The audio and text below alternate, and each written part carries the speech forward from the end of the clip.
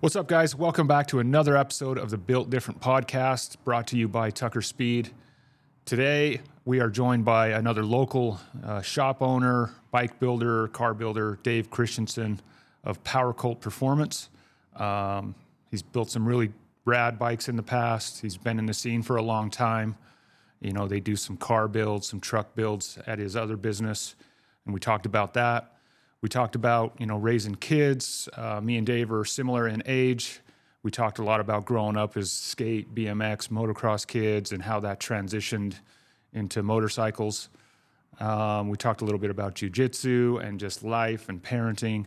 It was a great conversation with a really great dude. I hope you guys enjoy the conversation. But first, remember, this podcast is brought to you by TuckerSpeed.com, your one-stop shop for all your performance needs. Get a hold of us. We'd love to help you out getting your bike dialed in this off season, get you, rolling for next summer. Coming out shortly is our biggest sale of the year, our Black Friday sale. It'll be out real soon. Stay tuned with in our email, social media for details on that coming out really quick. And lastly, if you've been enjoying the show, please do us a huge favor. Follow, leave us a 5-star review, and maybe even share it with a buddy or two. Really just helps us get this podcast going. It's relatively new, and we're trying to get it out there to as many people. I hope you guys enjoy the episode. Making power by day, making friends at night. Built different. Tucker Speed. Hell yeah, brother. Are we rolling, Jordan? Rolling. What's up, Dave? What up, man? Thanks for joining me. Appreciate it. Yeah. Been an honor to be here. Or it is an honor. So you're Dave Christensen of Powercult Performance. Yeah. I guess you could say that. Any other businesses of yours that you want to claim on the podcast? I know you're kind of a man of many talents and hats. You got a lot going on.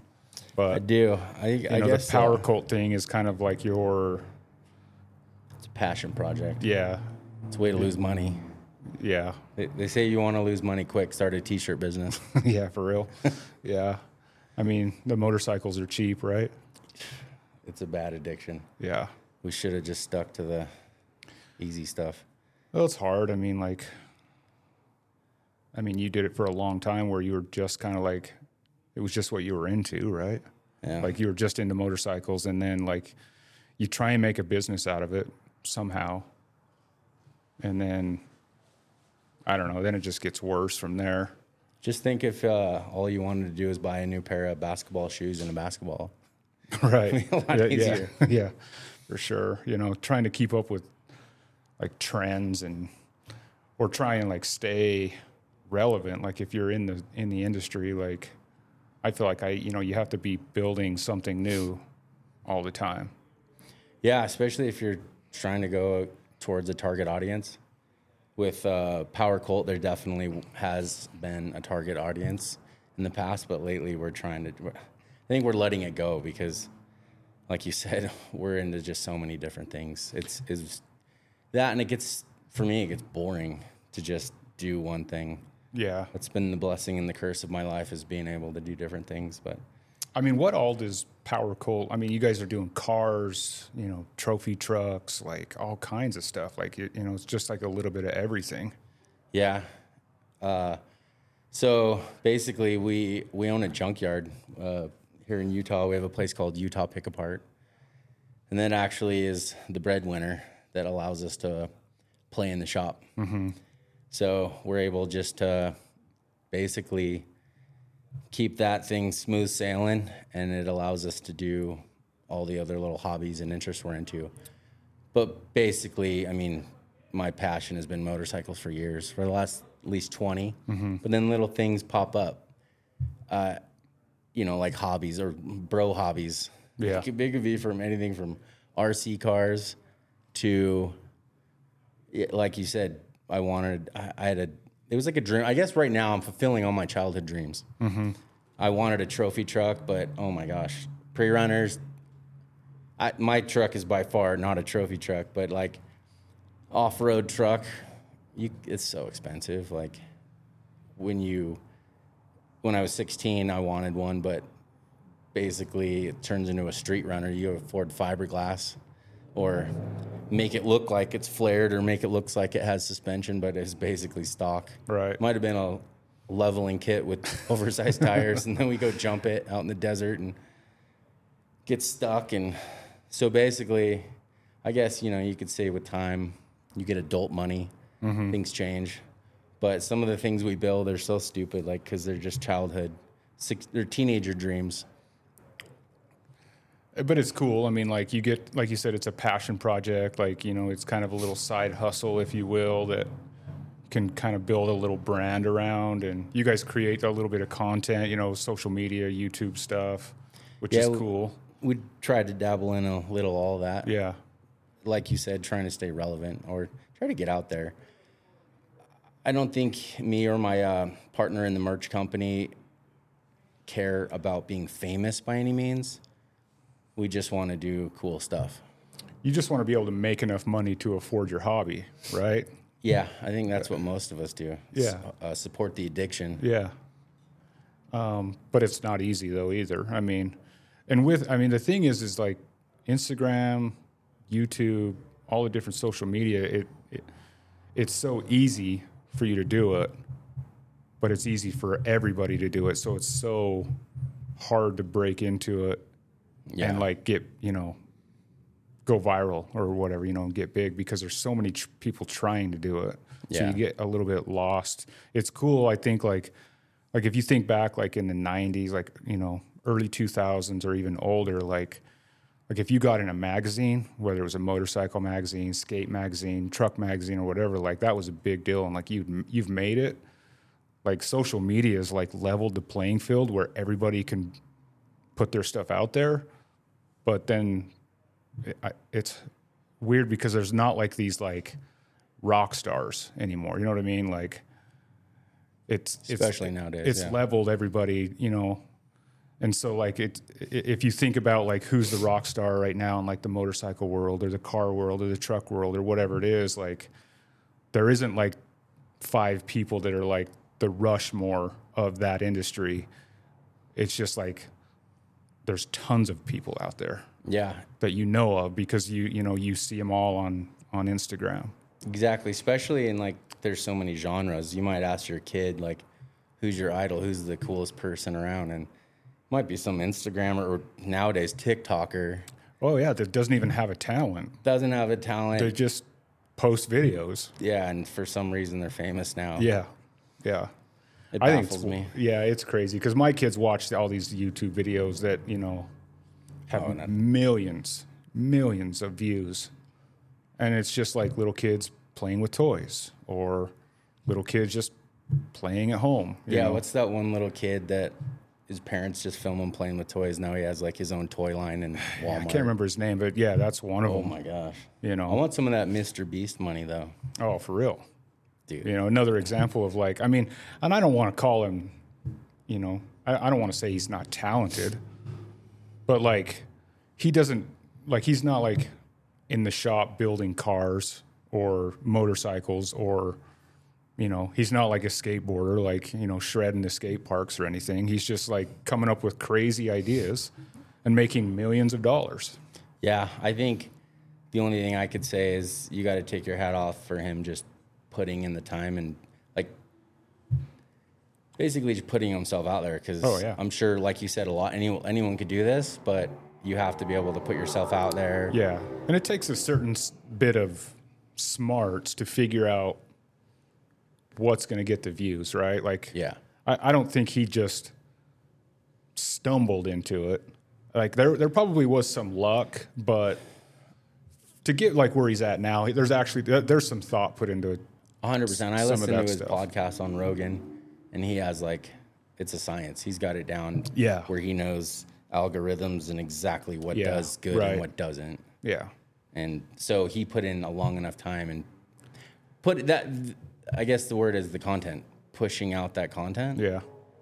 Because if you don't put out content, then there's no one to watch it. Yeah, and that's the hard part, I think, that you've probably found, that I've found, is like content, good content, and like at a high frequency. Like it's got to be all the time or you lose people. Yeah. You know what I mean? Like if you don't have a new video out every other day, people just forget about you. Yeah. And then there's your target audience. I think I read somewhere where most of his audience is like 14 and below. So it's like all your kids just watching. Well, and that all the iPad kids. Yeah. And how many kids, you know, are watching YouTube now instead of Saturday morning cartoons? You know what I mean? Like how many, do your kids watch TV? My kids don't really watch TV. No. Like they never turn the TV on. I tried to get them to watch some Halloween movies this season, and they're like, no.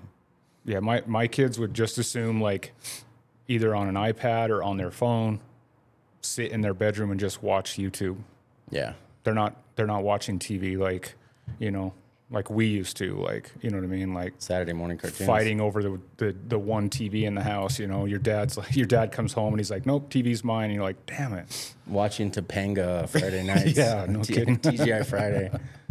Yeah, those days are gone. And all those millions of viewers that were watching that stuff in the 90s, all those views are now on TikTok or YouTube or wherever. It's wild. Different times. Yeah, and it's constantly still changing. Yeah. Yeah, I mean, we were talking earlier, like, I mean, what podcast do you listen to? I mean, the first one mainly is Joe Rogan. I was mentioning to you that I don't know what it is, but his like voice calms me down. Like when I get in the morning, when I get in my truck and hear his voice, whoever he's, I don't know, some people that he interviews I don't care for, but for the majority of the time I listen to him. All the comedians now have podcasts and they're hilarious. I mean, what better to get you through your day than like comedy and laugh. Humor. Yeah. So, I mean, I love, now that I'm on camera in my face, I'm blanking out, but Tom Segura, one of my favorites. He has one, him and his wife called Your Mom's House. It's hilarious. Really? Yeah. I haven't listened. I listened to Rogan and I listened to the Meat Eater podcast. And that's the only two podcasts that I really listen to. I don't even listen to this podcast, which is funny, but I don't like to listen to myself. I can see that, yeah. You know, I don't like watching myself. It's weird, you know. My kids, try. What about your kids? Do they like it? No, they don't listen to it. But no, I don't think my kids really listen to any podcasts though. Like I don't think they've really gotten to the age where they're like listening to a podcast, like they're listening to just conversation. I think they like to see, you know, they'll watch somebody play Minecraft for 4 hours. Oh, dude, that one drives me you know what I mean? Nuts. Yeah. I don't know how anyone could do that. But I don't think that they're really into like listening to a conversation yet. I just don't know if they're not. Yeah, it's quite like watching old the enough. news when you're a kid. Yeah. You didn't want to watch the news with your parents. Right. It seems so boring. Right. I think it's kind of that same thing. Or like talk radio. Yeah. Which was before its time of podcasts. Mm-hmm. Like that was, I mean, I never wanted to listen to that. Like, yeah, shoot me in the head. Yeah. So it's kind of, I think my kids don't really listen to podcasts, so they don't listen to mine. So. Meat Eater's a funny one. I didn't take you for the hunter-gatherer. I love that stuff. I don't do any of it now. I did as a kid. Like my dad hunted when I was young, and we used to hunt when I was younger, and a lot of my dad's family does. My dad kind of got out of it, when I was late teens, and I just never really like did it on my own without him. Yeah. Like once he kind of quit, like I just didn't pursue it. Like, but I there's times where I miss it, like, and it was about that time that like we really started, like as a family, like we started to get into power sports and motorsports, like dirt bikes and ATVs and sand rails and stuff. So it was like my focus kind of shifted from like hunting into that stuff, and then like that's just kind of took over my life at that time. Yeah. How old were you when you got your first motorcycle? Probably 10. Do you remember that day still? It was actually an ATV. It was a four-wheeler. It was the first, and it just happened. Like it wasn't even technically mine. It was like my uncle's that my dad borrowed to like help us like do some work around the yard. And then it just like got left at our house. and like behind our house was just like woods, and I'm just like, I'm just gonna hop on this thing and just start riding. And that's really, and I was the oldest of all my siblings, and I hopped on that thing and just started tearing through the woods. And then a buddy across the street, he had like a farm machine 4-wheeler that he like hopped on, and we would just terrorize the neighborhood. And that's really kind of where it started for me. Like, and then me and him were like begging our dads to buy us like a motocross bike, and we both got motocross bikes, and then you know, it kind of just went from there. That's awesome. So I can still remember my first one. It was a YZ60. It was a Christmas. I don't remember exactly how old I was, but probably like 7 or 8. It was a yellow YZ60. It was around the first year of the first monoshock. Mm-hmm. And Christmas was over, and they're like, all right, let's go in and have some breakfast. And it was sitting in the kitchen. Oh, really? Just like complete How old surprise. Were you? I think 7. Okay. I probably have to do the math and look up what year the monoshock came out with. Yeah. Because I remember, yeah, it was a YZ60 yellow, and it was, the kickstand was sitting on a paper plate, so it didn't. Oh, like scratch up the floor. Yes. Oh my gosh, it's 2-stroke, and that we had that bike for years. In fact, we'd still have it, but they gave it away while I was out of the country for a Really? while. Yeah, I was so bummed. I wish I still had that bike. Perfect like pit bike nowadays. It's like the same size. Yeah, I was always like drawn to 2 wheels, like, even because we spent a lot of time riding 4-wheelers as a kid, like, but I was always like just infatuated with 2 wheels. Like motocross was like my thing. We went over to one of my dad's buddy's house one time, and he had a CR80, like just sitting in the garage, and I'm like, can I ride that thing? And he's like, sure. And I hopped on it and like was tearing around the backfield, and like I ate shit on that thing so hard, like. But like I always wanted an 80. Those things that was like the first like size bike that really looks like a race bike. Yeah, had that like I'd say modern for the time. Yeah, modern kind of motocross. There was a couple look. neighborhood kids that had this sweet 80. There was like a retro like yellow one with blue and turquoise crazy patterns on it. Oh, that thing, I wanted one of those so bad. Yeah, and I had a buddy in junior high that he had a KX 100. You know, and that thing was just like the coolest bike ever, you know, to us. Like, oh yeah, it was bigger than an 80. Yeah, you know, it was like, but we weren't quite big enough to ride big bikes yet. But that 100 was just like, you know, it was like, you know, the green with like the purple graphics and the purple seat, and it's just cool as shit. Crazy that we're old enough that those patterns are all coming back in style. Oh, I know, 100%. Me and my buddy from high school that. We both got brand new CR125s together.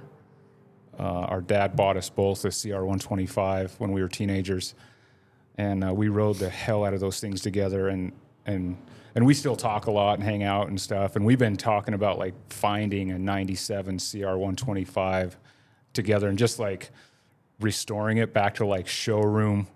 Yeah. Like status, like how we both got ours, like back that would be then. The coolest. I've dabbled in trying to find my first bike, but not the same one, but like same year, same colors, and like restore it. Yeah. Have you seen like videos on YouTube? Guys go nuts on restoring those old. Oh, dude! Like, there's a guy I know in Salt Lake, Spencer Lujak. I don't know if you know him, but he's kind of big in the motocross world. But he like builds some legit like restored like 90s motocross bikes and then sells them, and they sell for crazy money, man, like 20-30 grand. That's sick. That some dude just like has to have it for like to put in his garage or in his man cave because it's what he rode back in the day, you know. Oh, exactly. That the 125, that was the first year I started racing, was 125s. My dad wouldn't let me race until I could drive myself to the track because he knew I was going to get hurt. And I was always hurt. Always. I took the ambulance home many times. Yeah. From the Las Vegas Speedway track. You guys were in Vegas at the time? Oh, that's right. You grew up in Vegas, right? Grew up in Las Vegas. I've been in Utah since 2008. Okay. So I've been here for a while now. But yeah, I grew up, my grandpa and my dad, big desert racers. They did like the old Vegas to Reno stuff, like Best in the Desert. Okay. race series. Like the long distance desert Long stuff. distance and Husqvarna's cool bikes. Before Husqvarna's was like race bikes and owned by KTM. Yeah. Like, and I know Back when they were like just an off-road, like not motocross, but like they were desert bikes. dude, one of the fastest bikes I've ever ridden to this day is this 2-stroke 510 dual exhaust. Dude, that thing I looped that thing so many times. Yeah. Doing wheelies on the street. I did the same thing. I don't know what my dad was thinking, but I was 16 or 17, and we were, like I said, we were riding a lot of ATV stuff. We were doing a lot of dune riding, and I got that 125, and I'd take that out to the dunes, but that 125 was just getting worked out in the sand, you know. So he like buys me this CR 500.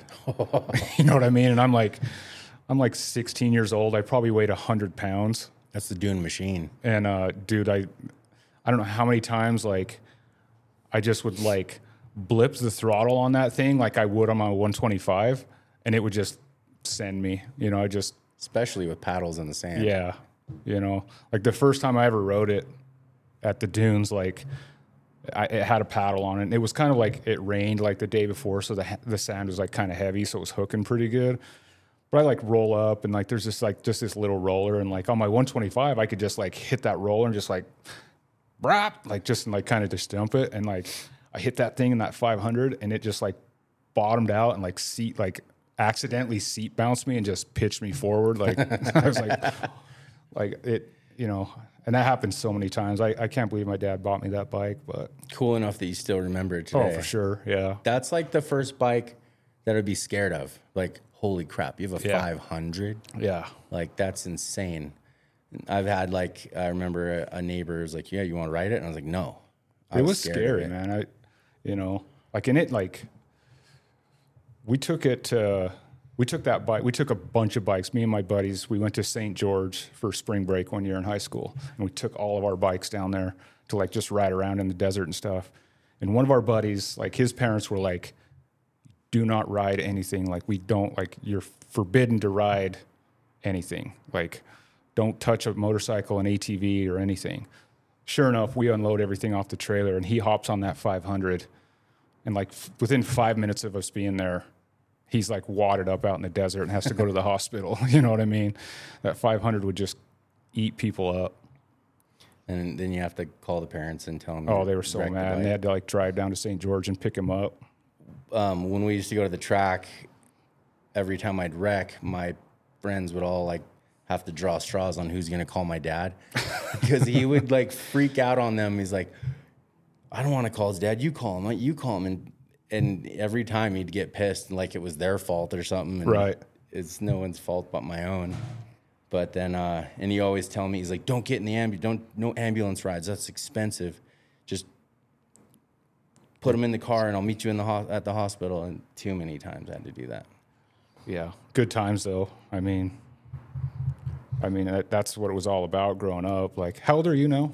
I'm 40. I'll be 41 in January. Okay. So we're close to the same age. Oh I'm my gosh. 43. Feels old. Oh, yeah. It feels way old, especially with a broken leg right now. I definitely feel way old. Are you going to stay off the dirt tracker? Probably the dirt tracker. Flat track bike? That's the one that always hurts me.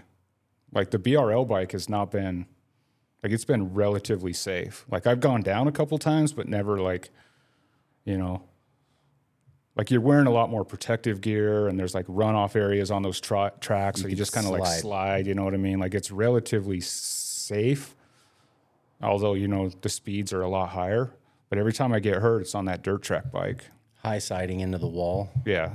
You know, just stupid stuff like that. Yeah. So yeah, I don't know. The thing is I still love doing it.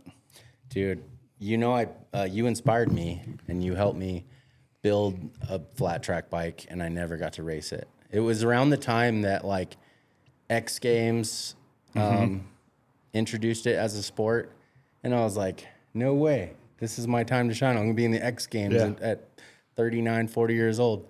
And then COVID hit and it died. Yeah. And the hooligan scene was kind of like a flash in the pan. It got really big, and then it kind of died off like just as quick. Yeah. It came on, and I was just lucky enough that like I got in at the right time and was lucky enough to go to X Games. which is like even still like it was 5 years ago now, and it's still wild to think that. Already? Yeah, it was 2018. You were in the X Games. Yeah. That's and like, so growing cool. up like in the 90s and 2000s, like the X Games for us were Pinnacle. like the thing, you know what Coolest thing ever. I mean? Yeah.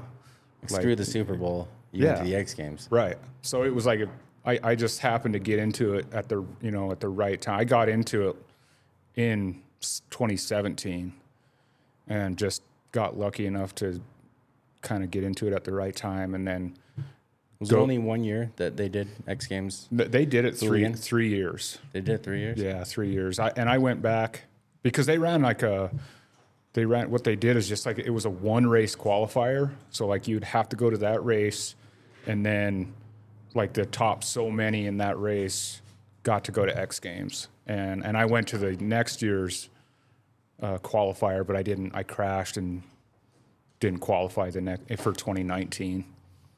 So, dude, that's the other cool thing was all the like heroes that you were racing against. I got to go watch you in Salt Lake. Mm-hmm. And you're racing like with Travis Pastrana.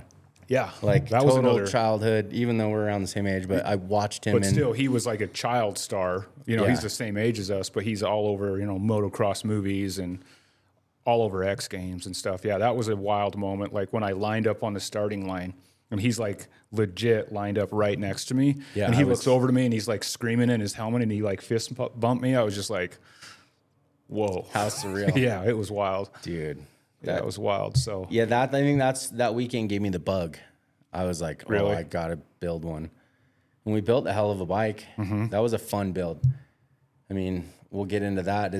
That's mostly what Powercult's done for me, and is just allow me to get in and build whatever I want. Yeah. And that's like what drives me is, well, I don't know, I guess it's like art. You get to express yourself in different ways, and there's a billion different ways to do it in motorcycles. For sure. But that's the beauty of motorcycles, but that's, it's weird that everything gets so clicky too, but yeah, I mean I think that goes away with age. Clickiness. I was definitely super clicky when I started in it. Really? I'm like, I just want to be friends with different people and do things, and it's all cool shit, right? Dude, it's all cool. Whether you're building, an old school chopper, a hooligan, flat tracker, or a 2023 Road Glide. Yeah. Or if you're restoring old motocross bikes, like that, it's all cool. It's all expensive. It's all expensive, yeah.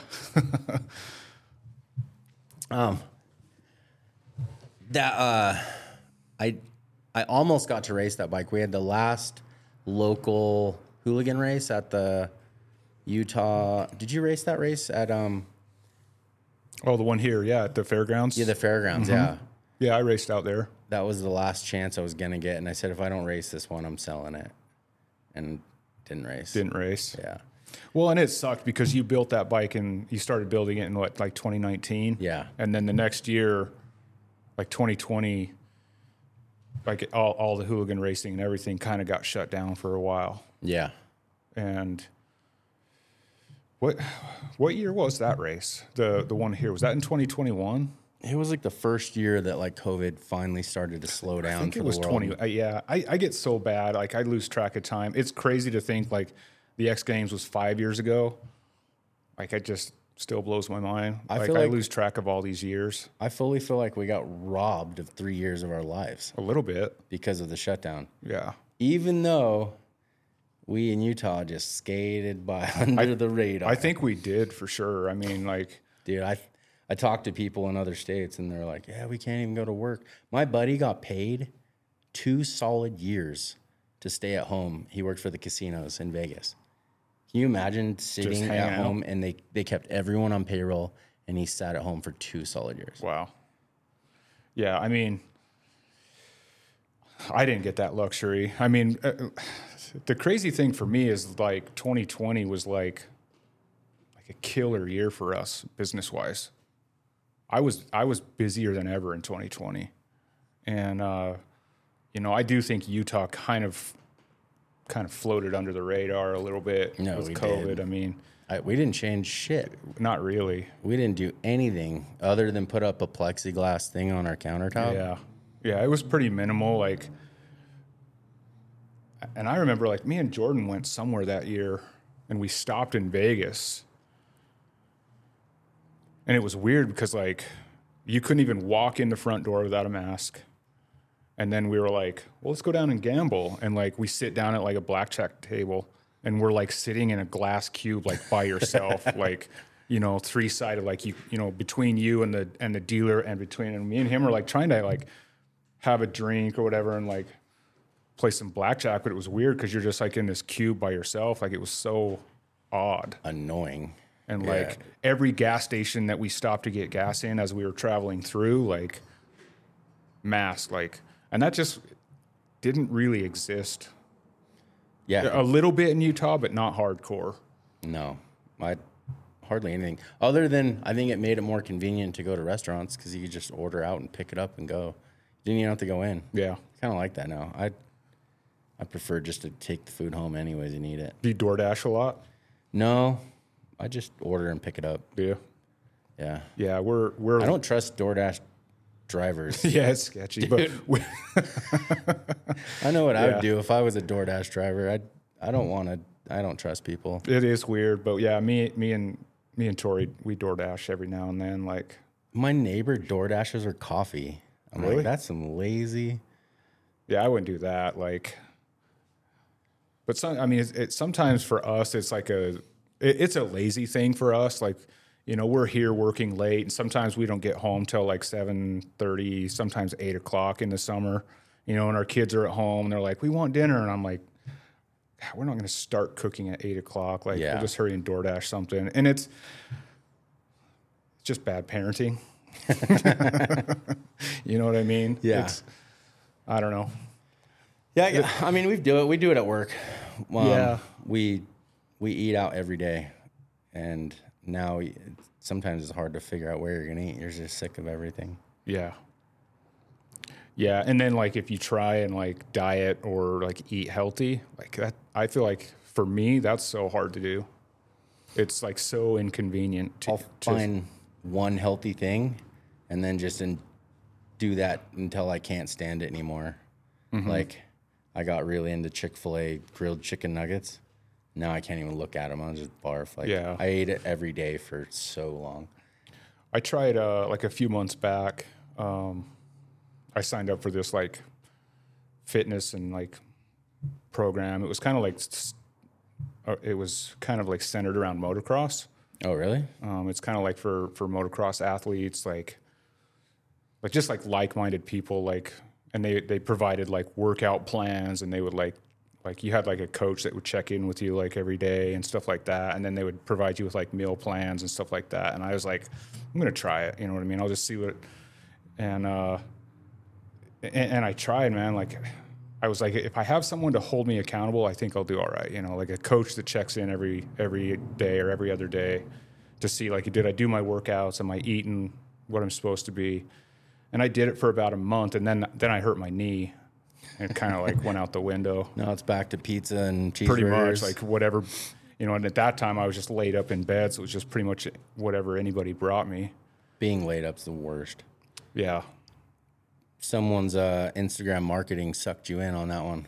Oh, 100%. 100%, yeah. It got you. For sure. You know, it got me, and I started looking into it, and it's like, you look into it, and you're like, man, that's going to change my life. You know, Target marketing. For sure.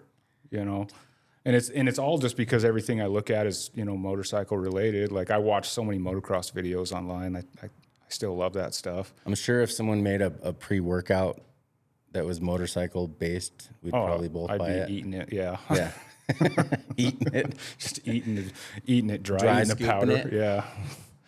No, that stuff's crazy. It works, but yeah, that's exactly what it was for me. You know, it's like sign up like a monthly it gets fee me all the time.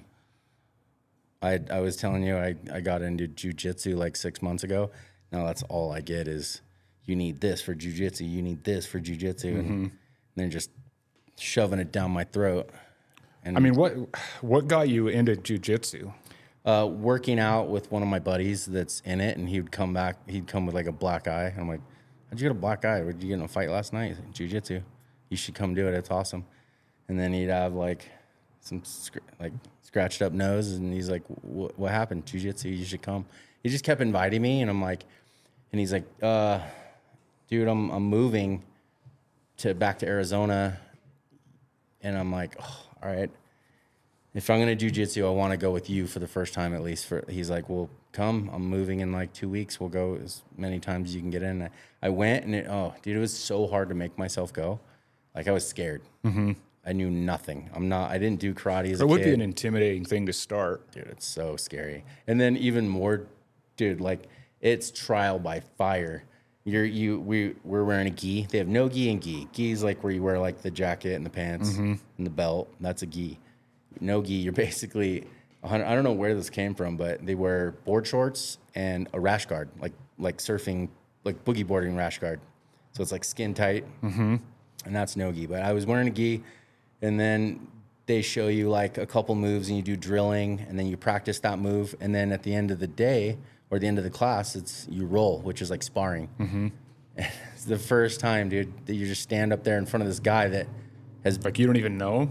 And he's got a colored belt, and I got a white belt on, and I knew nothing, and I'm like, oh shit, what are we gonna do? And you start rolling, and that it's all grappling, no striking, no punching, no kicking, and you get your ass kicked a few times, and at the end of the time, after getting my ass kicked for like half hour, I was like, this is awesome. I freaking love this. Like, really? Yeah, and I kept going back, and I was just sopping wet, soaked in sweat. But I loved it. It was fun. Like, you see guys that you watch UFC and they're beating the trash out of each other, and then they hug after because it's about respect. Mm-hmm. You respected that dude knew what he was doing, and he handed your hat to you. Yeah. Do you think it's for you? Do you do it for like the fun of the grappling, or is it like a legit workate? Both. And like, do you think it's like so replaced like going to the gym? You know where I contributed to so closely is skateboarding. Really? Yeah, like in skateboarding, what's the first trick you learn how to do? Ollie. You learn how to do kickflip, shove it, heel flip, 360 flip. I never did 360 flips. Yeah. I skated. I call myself a skater still. Like I love skateboarding. That's something that's even carried into my motorcycles, like inspiration. But in jiu-jitsu is you learn a move, and then you learn another move and a counter move and this move. It's literally crazy. Like, because you can find yourself like you get in this position where you have no idea what's going to happen next, and then all of a sudden you see an open move, like, oh, his arm's up there. We trained on grabbing his arm and putting him into Americana or some other armbar move, and it just starts clicking, and it became like so much fun. It's like a puzzle, like a chess piece puzzle, and it's whoever has the most moves. Or like in a game of skate, like whoever's got the most moves is gonna win. Yeah, I've never done anything like it. Like, I mean, obviously I listen to Rogan and they talk about it a lot. Yeah, and I'd be lying if I haven't, like listened to him and been like, man, that kind of sounds like something I could get into. But I still think I'd be like super intimidated to walk into definitely he's gym made like that. Exact, and dude, it's still intimidating. But I think he made it so intriguing for every male. Yeah, because you get the other guys, especially like, like Jocko, that big Marine dude that's been on there, and he's a big social media influencer, like motivator. Yeah. And they do it, and so like it was very intriguing, and it was just something I thought I'd always like to try. But finally I did it, and it's hard. Some days I do not want to do it. I don't want to go, but I've never left thinking like I wish I didn't go tonight. Really? Well, I think the way he kind of pitches it is like that it's not only good like a good workout, but it's like a mental strength thing as well. and then it mental. Like creates a lot of discipline in your life. And then, then he talks about like a lot of the like successful people that do it, and you're like, man, maybe I need to do jujitsu to be successful. Like maybe that's what I'm lacking. You know what I mean? That's kind of how I felt. Yeah. But Zuckerberg, dudes like Mark Zuckerberg and even Elon Musk are doing it. Right. It's crazy. But I still I don't think I've ever even been like in a fighting gym, like a boxing gym or anything. And I would either. I'd be scared shitless to like walk into one. You know what I mean? Like I'm not a big dude. I'm not a fighter. I mean, like it would just be like super intimidating for me to just walk in and just start. Yeah. It's funny. Now you do it for a while and then you tell yourself, you're like, I could snap this dude's neck at any second of the day. Yeah. Something pops off, I'm ready. Well, I mean, that kind of just goes back to like the mental strength thing. Like it gives you a sense of confidence a little bit. Yeah, it does. That, that you didn't have before. Like, not that you're probably ever going to like snap some dude's neck for no reason, but like in the back of your mind, you could. Yeah. So I don't know, maybe you carry yourself differently day to day. Yeah. Especially like it gives you more of a mental clarity of like how to avoid things like too, Before young Dave might have wanted to get in a fight. Yeah. Now I'm like, oh, I'm too old for this. There's no reason. Let's walk away. Yeah. Let's get out of here before this escalates.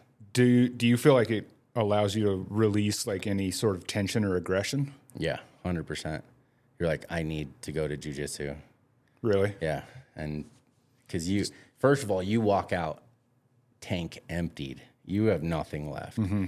If you don't, then you didn't try. Really? And also like it's, if you're not trying to kick someone's ass, you're just trying not to die. Because someone's there trying to kick your ass and submit you and, choke you out or put you in an arm bar and rip your arm off. Mm-hmm. So that's the fun of it. You're trying to either kill someone or in a just safe way. Not be killed. Or not be killed. Yeah. Kill or be killed. And then the marketing, I was telling you, things pop up and then you get all the cool gear. Then it's just another reason. Dude, I found a camo gi the other day. I'm like, ooh, I need this. Yeah, they're going to get you no matter what. No matter what you do, you're going to, like you were saying like earlier, like if you just had to buy a pair of basketball shorts and a basketball, it's like, no, because there's a new pair of shoes coming out every year. Yeah. Or whatever it is, like no matter what it is you do, someone's going to find a way to like sell you more of it. Yeah. How many accessories though you got for like motorcycles? Oh, dude, like all of them. Yeah. You know what I mean? Like that. Do you remember that video, Adam from Time Warp and Lime Line? Yeah. He's going to kill us. We love you, Adam. Lime Line. He did a video of making fun of all the different genres of bikers. So it looks like he did like a video game, pick your opponent. Oh, yeah, yeah. And he jumps in and there's the Dyna Bro. And then there's like the Hey Brother bagger rider. And then the Sportster kid, hipster. And the chopper guy. That's hilarious. There's so many different costumes for motorcycles. Yeah. And it's funny. Like I see them all day long here. You know what I mean? Like you sell dangly things, don't you? Yep. And that's what pays the bill. And they sell. Sell the shit out of those things. We sell fringe and tassels and all kinds of stuff. But what about the guy that you always saw at like the biker rallies that just sold the spray for your sunglasses? Oh yeah, we sell that stuff too.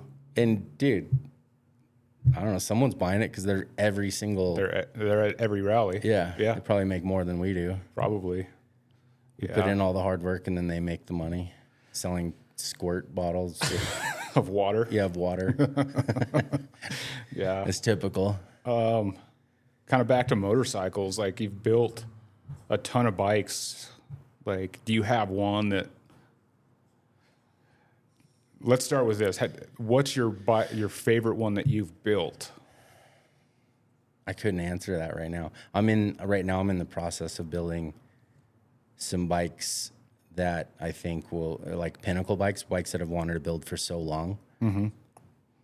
Out of all the bikes I've owned, I can tell you right now my favorite bike to date riding is FXR, my FXRP. Mm-hmm. I was fortunate enough to find a real Utah.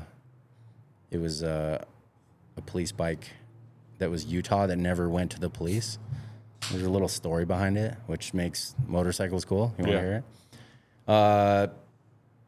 Local owner of the local Harley place around here ordered like 5 or 6 for the local police department. And they were, at the time, it was taking quite a long time. This is the story I got. Someone might know the actual story.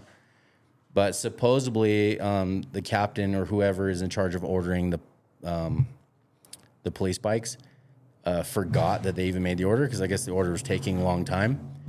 And so dude calls him and says, yo, your bikes are here. Come get them. They're finally here. He's like, what bikes? I just put like a new fleet of bikes in service. We didn't order any bikes from you. And they're like, yeah, you did. You ordered them this time. And so they ordered some like Kawasaki's, and they came before the Harleys. And so he sold them in pairs to his buddies. And one of my buddies, Dano, had 2 of them with matching serial numbers and everything, 2 FXRPs. And I think mine's a 1994. Mm-hmm. So they never went to the police, but they're black and white police bikes. I freaking love that bike. Really? Do you still have that one? Yeah, I still have it. I've kept most of it stock, other than I did some over tubes in it, like 2 over tubes. I did everything I could to get off the ground. Yeah. For me, I'm always going for rideability and performance. If you can't ride it up the canyons here as fast as you want to go, then the bike's not for me. What's the point? Yeah. So everything I go, and that's even in some of the other bikes that I was going to mention, is the choppers, is all high and tight. Mm-hmm. Skinny, high and tight, fast. That's like, be able to split lanes if you need to or want to, or do, even though it's not legal in Utah. Everyone. But that probably comes, because I mean that's kind of how I like all my stuff, and it probably comes from like your racing background a little bit. Like, absolutely, you were never the dude that was just gonna build a big wheel bagger that like you couldn't even ride. Yeah. You know what I mean? Like, you want to be able to ride it. Like, if you buy a bike or build a bike, like, you want to go rip that thing. Before we get into my other bikes, what's your favorite bike right now to date? So you've built some amazing bikes. Or bought. Everyone has their opinion of a built or bought. Yeah. Built or bought or bolted some things on. But what's your favorite bike that you've owned? Man, I don't know. It's hard for me to say, because like I've done, had a few bikes that have allowed me to do some cool stuff. I mean, like my dirt tracker. It's such a simple build. There's really not much to them, but like the things that I've done on that bike and the places it's taken me is cool. Yeah. So I kind of give the credit to the bike. Yeah. You know what I mean? No, that's my fair. Road King is one that like, that's probably the one I'm the most proud of, is my Road King. That thing's sick. It was one that like really kind of put me on the map. With a lot of people. Yeah, for sure. You and I have always been on the same page of building those bikes. We talked about big boy FXRs back in the day. Yeah. And that's exactly what you went for. Yeah. And a lot of our conversations played out in that build of mine. Like, we were looking at a few that, we were talking about them, and it's like we saw some photos of a few that guys have built, but like none of them were like just right at the time. And I was like, man, I want to do one and try and nail it. And so that, when I started doing that build, like our conversations had some inspiration into that build, like what we talked about. And so, yeah, for sure, that bike is probably, probably the one bike I'm probably the most proud of. That stems from me saying, like, now that you have adult money, that was probably the first bike that you built with adult money. Yeah, for sure. Because back in the day, your first bagger, you had a bagger before most of the younger guys that were into the same style of bikes around here. You in Utah, you were one of the first like bagger with T-bars. Yeah, I had a bagger, an 08 Road Glide with T-bars and a Thunder header. And like blacked everything Yeah. out. Like Mostly stock, but probably because you weren't ready to step into I that wasn't money quite, game yet. you know, and that was when I just like opened the shop here. So like, That thing was sick. I love that thing. and I love that bike. I still love that colorway of Screaming Eagle. The orange and all orange and black. Yeah, I miss that bike sometimes because it was like the most solid bike. Like you could just hop on it. Like everything's so smooth. It was so reliable. Like I loved that bike. I mean, I regret selling it sometimes. Yeah. But If I was a multi-millionaire like collector, I think I consider myself a collector yeah, for motorcycles. But if I had endless amounts of money, I'd have one of those in my collection for sure. yeah, I miss that bike for sure. That was like when baggers first went real performance, I think, like purpose-built performance. Bigger engine, taller suspension. The tall suspension was the big thing. Like, Yeah. you know, I talk to people all the time. And like when I was working at the dealership, like if you came in and said, I want to put tall shocks on my bagger, they would laugh you out of the delership. Absolutely. You know what I mean? Like nobody was putting tall suspension on there. It was all about lowering, Yeah, you know, that was the only thing anybody did. which makes me sick. So, To each their own. Plenty of people, but that just to me makes no sense. Cornering's doesn't- everything, especially in baggers. Like, sure. it's the first thing that's gonna hit the ground is your bag. Well, and they're already like so wide, you know, Yeah. everything's hanging off of them. You know, you got footboards and exhaust and saddlebags that are just hanging out there. So like, and then you lower it and you like, you can't even, you got to take every corner at like 20 miles an hour. Yeah. You know, like, You said favorite like bike that took you places and memories. I honestly think my favorite bike to ride 100% is my FXR. Probably the most memories that I've had is on my T-Sport. I have a 2001 OG T-Sport, real fairing, real bags, which is the coolest part of it. Because everyone's super got rare anymore. Yeah, everyone's got repop. And that to me is a collector's bike. I want to have that bike long enough that I'd give it to one of my boys, my kids. And we treated those bikes. Me and a big group of buddies, we took those. I've done more miles on that bike than any other bike. Really? Yeah, and we've gone up. Being in the Western United States, we've done Montana, Idaho. We've been in Arizona, Wyoming, all over Wyoming. And we treated them like adventure bikes, 100%. Really? We all got ultralight camp gear. We bought tents, sleeping bag, roll up pads, all the gadgets to make camping a little more comfortable. And we would just head north Just roll out. and roll out. We hit some dirt roads for miles and just set up camp and then go further and then go further. It was so much fun. And they're all on, like, we should have just bought adventure bikes, Right. but you use what you have at the time. Yeah. Totally. Yeah. What, if you could build any bike right now, what would you build?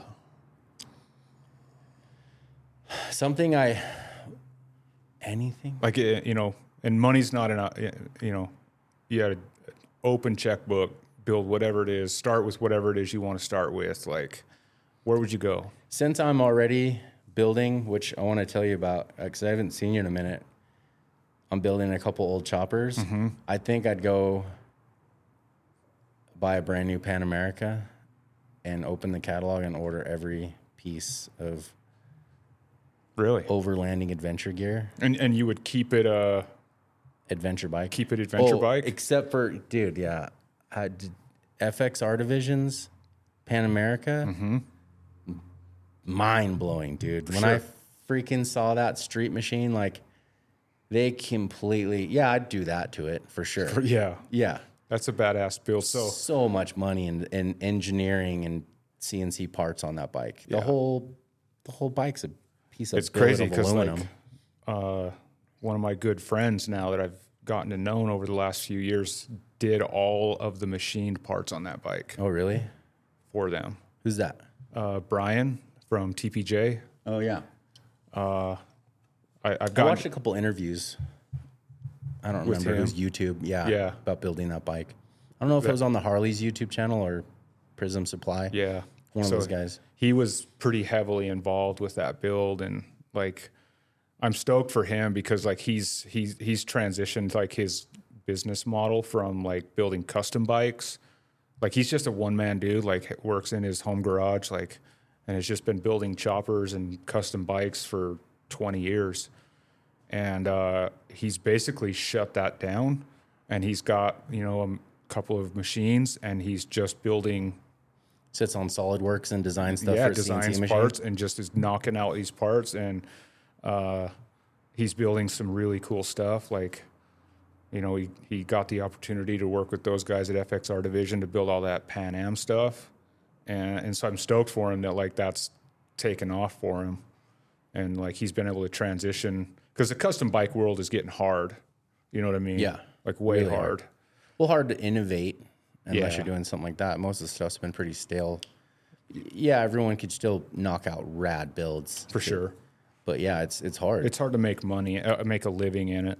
You know what I mean? So Well, that's the key but that word bike right was there. cool. Like, you know, kind of followed those guys in that FXR tour that they just wrapped up, and yeah, that bike was super cool.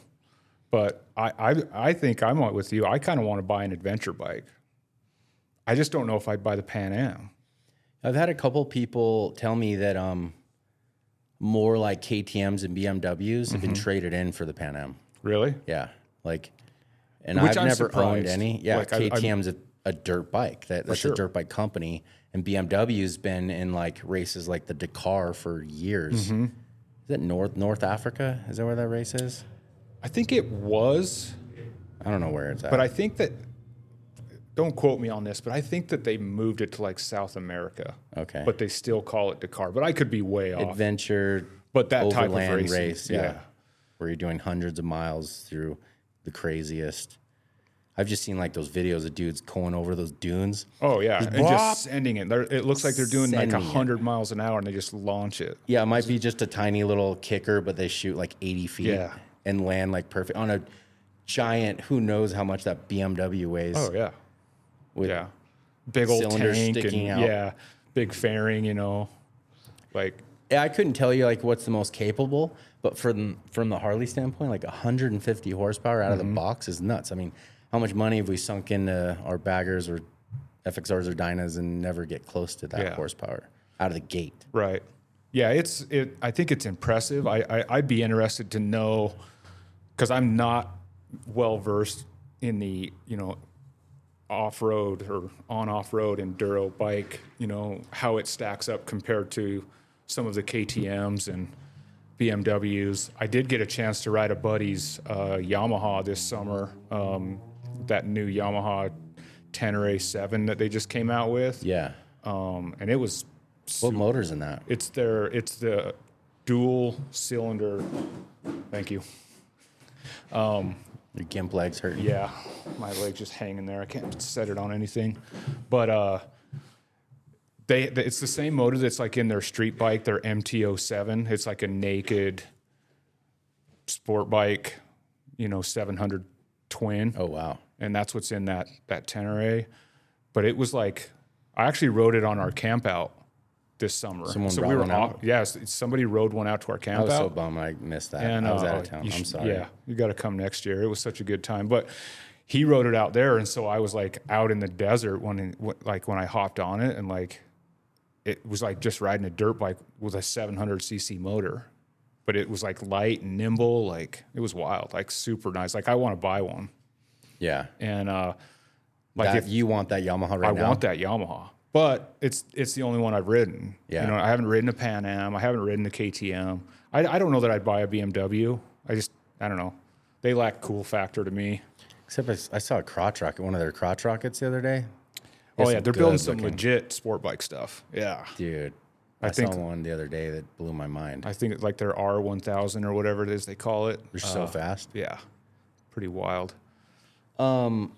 We were in northern Nevada on a run, and we saw a big pack of KTM dudes, adventure bikes, and they had like all the bags, all their stuff. And they came up and talked to us, and they're like, "We want to go on a ride like you guys and be on your bikes." And we were like, "We want to be on your bikes." Yeah. It's like, Everybody always wants what they don't have though, right? exactly. That's just how But that's how why the it's world fun. works. You want everything. Buy one of each. Yeah. you know, and eventually, I mean, I've been talking about it for 15 years about buying an adventure bike. I've been talking about it for so long. Like, eventually I'll do it, but the time just hasn't ever been right. It'd be perfect for your camp out ride. Oh, you guys had, how much dirt roads did you go down? It honestly was not even Only that far. footage I saw was all dirt. It was all dirt, but it was like because I mean, it was like mud. 150 miles to the town that we, you know, and then it was like 2 miles of dirt road. But that 2 miles, because it had been raining all day, was like a nightmare. It was like nobody could like, because it was like a dirt road, but it was like dirt that they had brought in, and it was like clay. Yeah. And so like the rain just made it like ice. It was so slick. Dang, man. And so, but that's why everybody, and I'll give Jordan the credit. Like, he was one of the first ones to be like just get off the road and go out in the sagebrush. And he's like, and you're fine. It's not slick out here, because it was like the natural like sand, and like there was like weeds and stuff, so it wasn't like super slick.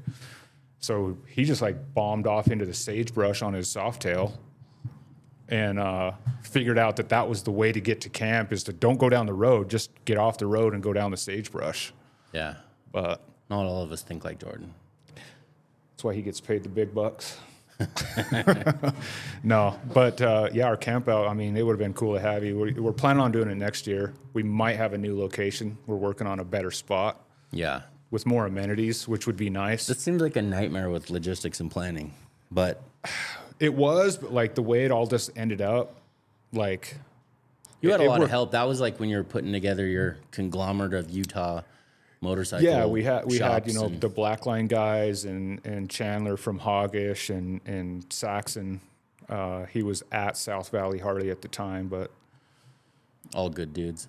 Yeah, they're all solid dudes, and we were all just like, we all just came together, and like there was no like drama or bullshit between us. It was just like, yeah, let's just put on a ride, a camp out like together, and just have a good time.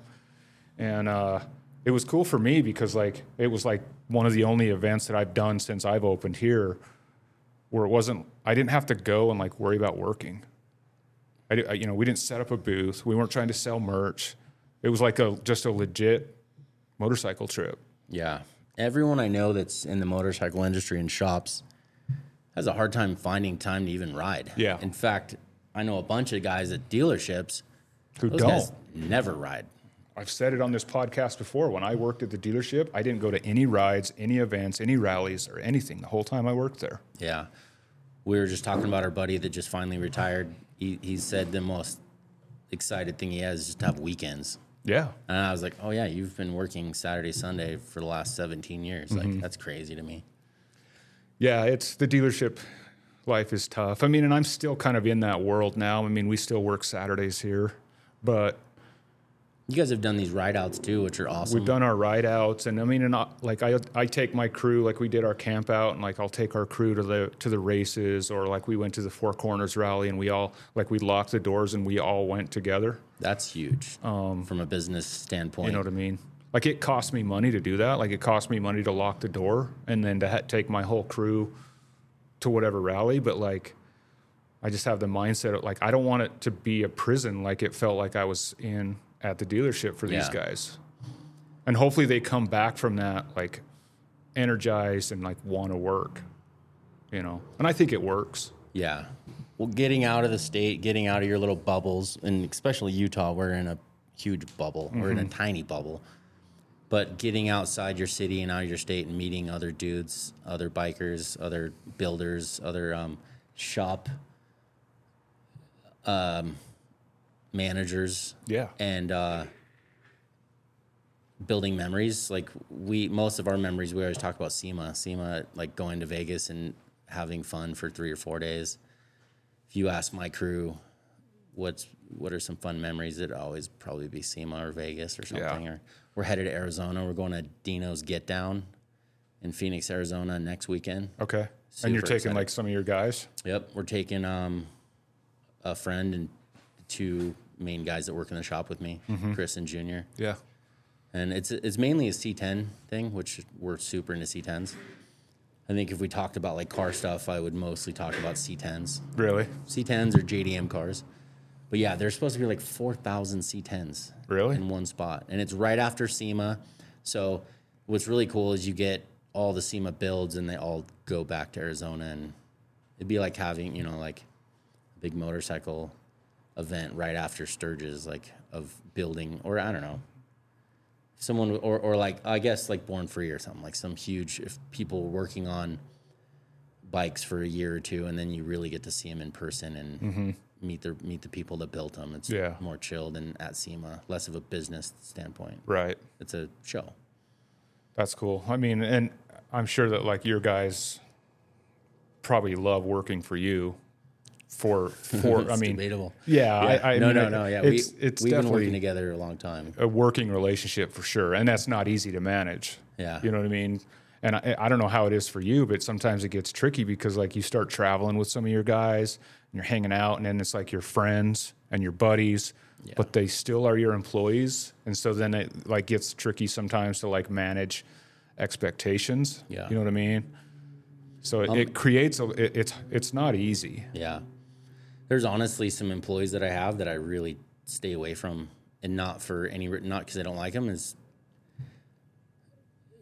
we don't need to have that close of a relationship to do our jobs. Yeah. But then there's the couple guys that you are really close to, that you're brothers. I hang out with them more than my own family. Right. We're together 10 hours a day.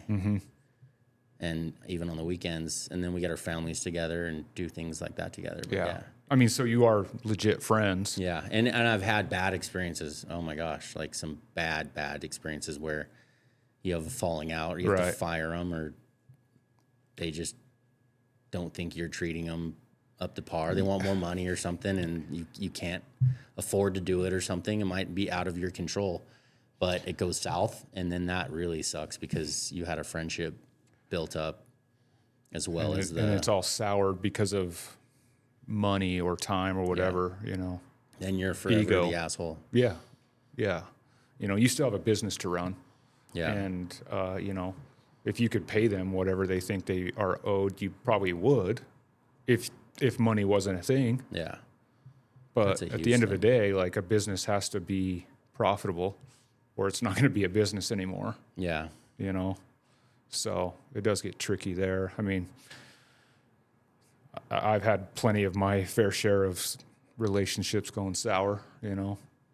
Yeah. With friends and family. And so it's definitely a tricky one to manage. But on the flip side, you could go full like hard ass and just, you know, like they are in the dealership, you know, and just totally be, I'm the boss, you're Business the employee, only. and you're going to work these hours and that's it. And that's our relationship. Yeah, that I think as a business owner, that's exactly what you don't look for. I mean, it's great for business. Well, I guess you could argue that. But the thing is like... Well, especially if you own multiple locations. Sure. It's good for business, but like at the end of the day, the end of my life, like I'll look back and look at all these things that I went and did, like whether it's with my crew or whatever, and it's like I'll be more proud of those things than the bottom line of the business. You know what I mean? Yeah, because you're only going to have the memories. Right. Even things, you might not have a bike anymore, but you'd have the memory of the bike and then the memories with the people that you did the things with or built it with. Right. And so like that's the one thing that probably has the most value, like, you know, us going to rallies and shows and races, like those are just building memories that like I get to have forever. You know, it sucks that like if some of those relationships with some of those people go sour, but still we had a good time while we were doing it. Yeah, absolutely. So what's your favorite rally to go to right now? Since you've built Tucker Speed, you've been all over the country now. I've gone to a lot of stuff, which for some sure. local shops don't. No. I know local shops around here, this thing's sinking, that never go to out of state deals, or maybe close to, but you've been all over the country. You go to East Coast. I've been everywhere from, you know, Daytona Bike Week to Sturgis to Born Free, Four Corners. You we did a lot of the V-Twin Visionary shows there for a few years, which were fun to kind of travel with. That was cool to watch you do those. I mean, I think if you ask me today, like the one rally that I'm most excited about right now is the Four Corners rally. I've heard that from a lot of people. We've been there twice now. We were lucky enough that like this year, like we had the opportunity to kind of be, not just go to the rally as like riders or enthusiasts, but like be involved with the rally. Like we set up a booth at the dealership. We hosted like an after hours party. That was cool. Like, it was like the event of Friday night was the Tucker Speed after hours party. Like, no way. And like everybody at the rally was coming to our party, you know what I mean? And the place was packed, and there's a DJ and a mechanical bull and a bar. And like, I mean, and there's just industry people wandering through like at our party. And it was like super cool. Yeah. That's a proud moment for sure. Yeah. It definitely was like super cool and surreal to, see, I don't want to name drop all the people walking through there, but some people that I look up to in the industry, like just hanging out at our party. That's so cool. And it's a cool opportunity. So that's probably the one I'm most excited about, because I'm hoping that our relationship with those guys grow. And, we've gone to Sturgis a handful of times, and Sturgis is fun, but sometimes it's like almost too much. It's too big. There's just too many people. But it kind of depends. Like, are you asking me that from like a enthusiast standpoint or from the business standpoint? Because like if I'm talking business wise, like if I go to Sturgis and say I set up a booth somewhere for a couple of days or whatever, nobody's going to come home from Sturgis and be like, oh yeah, I remember those Tucker Speed guys at that booth, because there's 10,000 booths up there. Whether you're going over to the dealership and there's just every brand and truck and trailer and booth and they're selling this or that, or you go downtown and it's just lined up with vendors and whatever. It's like you just get lost in the mix. The cool thing about Four Corners is that it's a big rally, but it's not Sturgis big. So like you can have an impact with people. Like you can have a conversation with the dude in the booth. Yeah. And he's going to come home and then call you later to buy a T-shirt or have us build his motor or something like that. You know what I mean? I'm sure you might feel like you have more of an impact on the smaller thing, but I'm sure you touch people in the right way, even like one or two dudes, even at the bigger events. Maybe. I remember I went to a show, but it was a smaller show, but I still remember the dude, it was Born Free 2. Born Free was a small show, it was in Long Beach. They shut down one of the main streets, and Mullins Chain Drive. Mm-hmm. He had a table no bigger than Jordan's equipment table there with his triple trees on there, but he made really skinny triple trees, and I remember wanting his trees for years. In fact, I don't know, you'd have to look it up when Born Free 2 was. This is probably over 10 years ago, but I'm putting his trees on my chopper that I'm building right now. Actually, both choppers.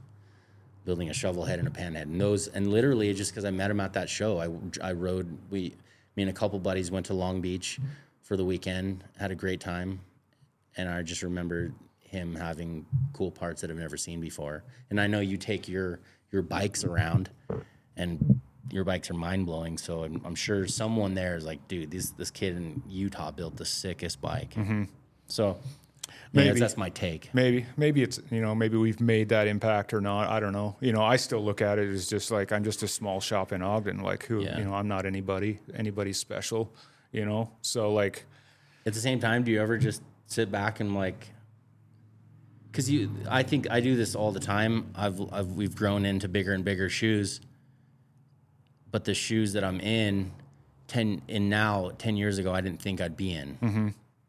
Like, you never thought you'd have to be pushing out 20 bikes every morning to get them out of your way, out of the back of your shop. Right. Like that's, and well, I mean, you never think you'd own not one, not two, but 3 amazing touring bikes. Mm-hmm.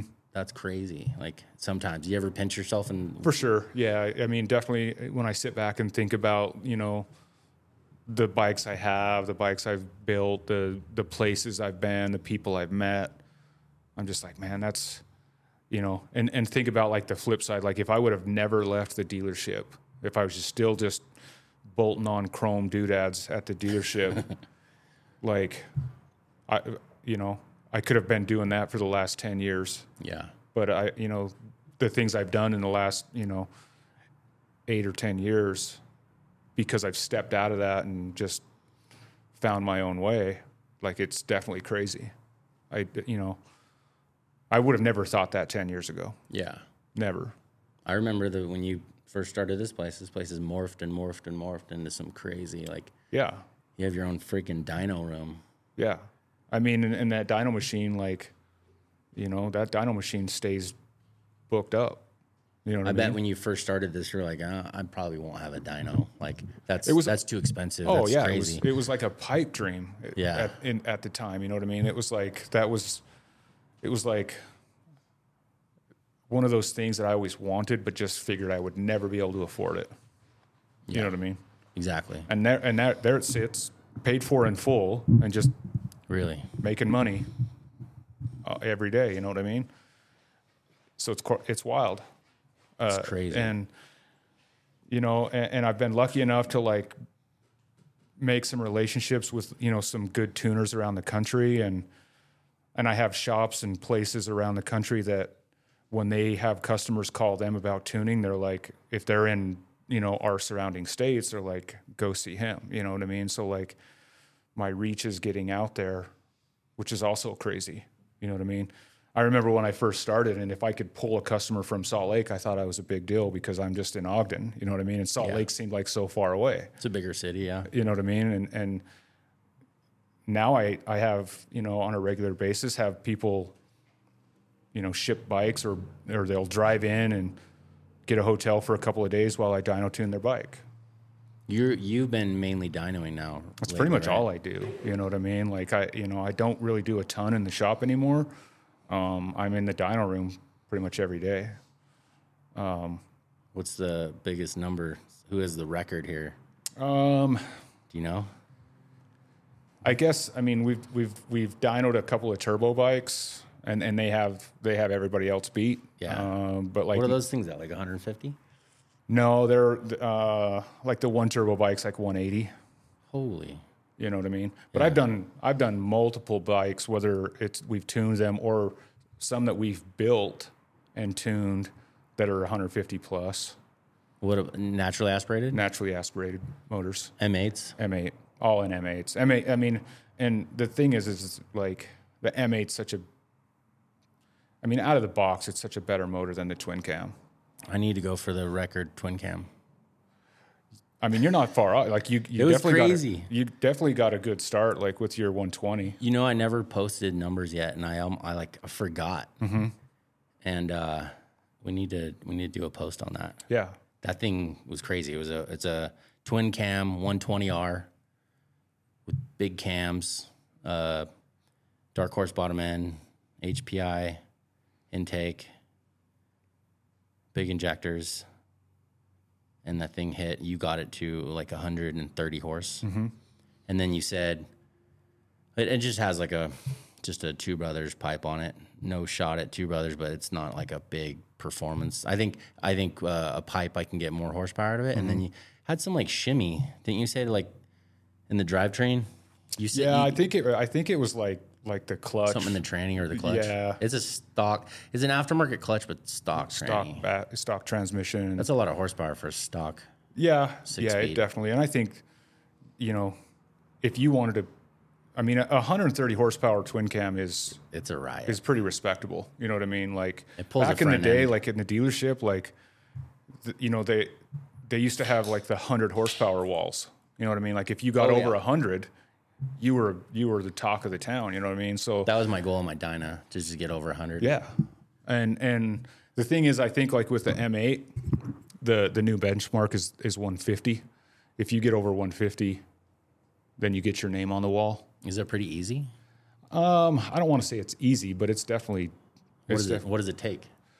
To be 150 plus, you're doing a full motor build. You're doing a crank.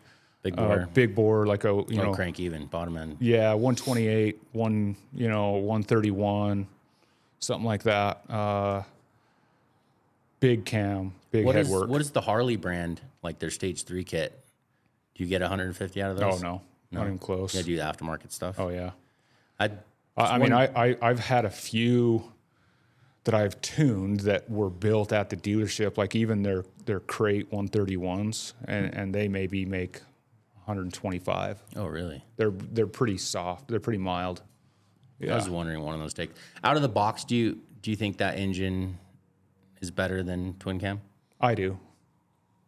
And I wasn't a believer in the beginning. We had conversations in here like, oh man, the twin cam is the greatest motor ever. Like, we were joking that we were going to be the old dudes in the bar, in 50 years that were like, twin cam was the best motor Harley ever made.